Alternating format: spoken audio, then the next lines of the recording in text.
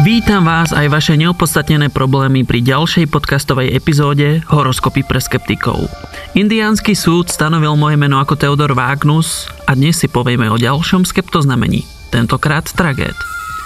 Ako jedinému znameniu na oblohe nepatria hviezdy, ale čierne diery, ktoré svojimi veľkými silnými gravitačnými poliami sa snažia pritiahnuť čo najviac negatívnej energie. Ale je do neba jasné, že nestíhajú. Nešťastníci do tohto znamenia vstupujú v období medzi prvým komplexom menejcennosti až do prvého nevydáraného partnerského vzťahu.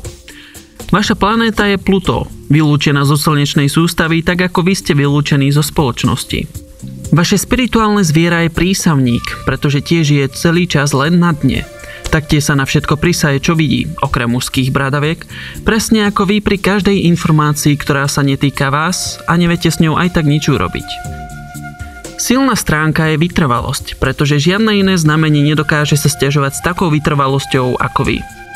Medzi slabé stránky patrí všetko, čo si len dokážete predstaviť.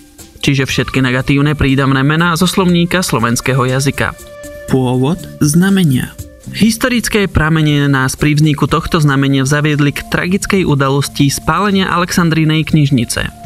Katastrofa, ktorá stále trápi mnohých, či už preto, že v minulom živote boli historici, alebo hasiči v Alexandrii. Na počesť tejto udalosti sa zaviedlo toto znamenie, aby sa márne pripomínalo, že zbytočne sa trápiť na niečím, čo nevieme ovplyvniť. Práca. Do prdele, to kde si zaparkoval s tou čakrou? Nevie zapnúť diaľkové a tretie oko? Erika zase posrie všetky papiere od riaditeľa. A keďže to je Erika, tak to hodí znovu na vás, lebo ste jej podriadená a vie, ako to chodí. Bohužiaľ sa to celé neodohrá cez Facebook, kde máte najväčšiu odvahu a najšťavnejšiu slovnú zásobu.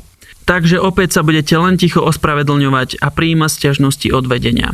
Lebo priznajte si to, od tej operácii zmeny pohlavia už proste nemáte gule. Sestrička, podajte mi liečivý kryštál. Zdravie. Sestrička, rýchlo nevidím jeho auru.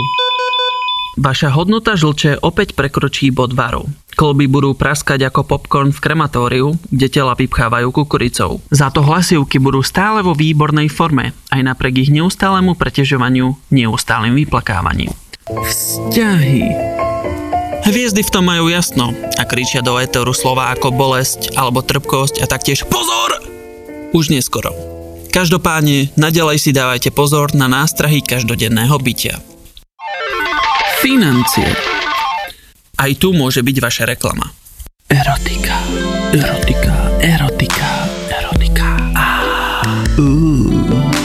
Váš platonický partner bude mať skvelý sex, pretože vy sa ho nezúčastníte. Inak vaše fantázie sa stále budú premietať len do fantazijnej a literárnej oblasti na ostrove Červená knižnica.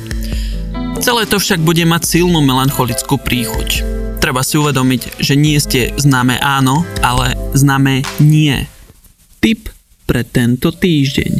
Keďže máme pred sebou pochmúrny a depresívny november, skúste spáchať samovraždu zábavným spôsobom, aby ste okorenili život nielen sebe, ale aj svojmu okoliu. Ak sa necítite na životnú zmenu, tak aspoň môžete niekomu niečo darovať. Potešiť tým niekoho, aby ste zacítili skvelý hrejvý pocit zadozučinenia.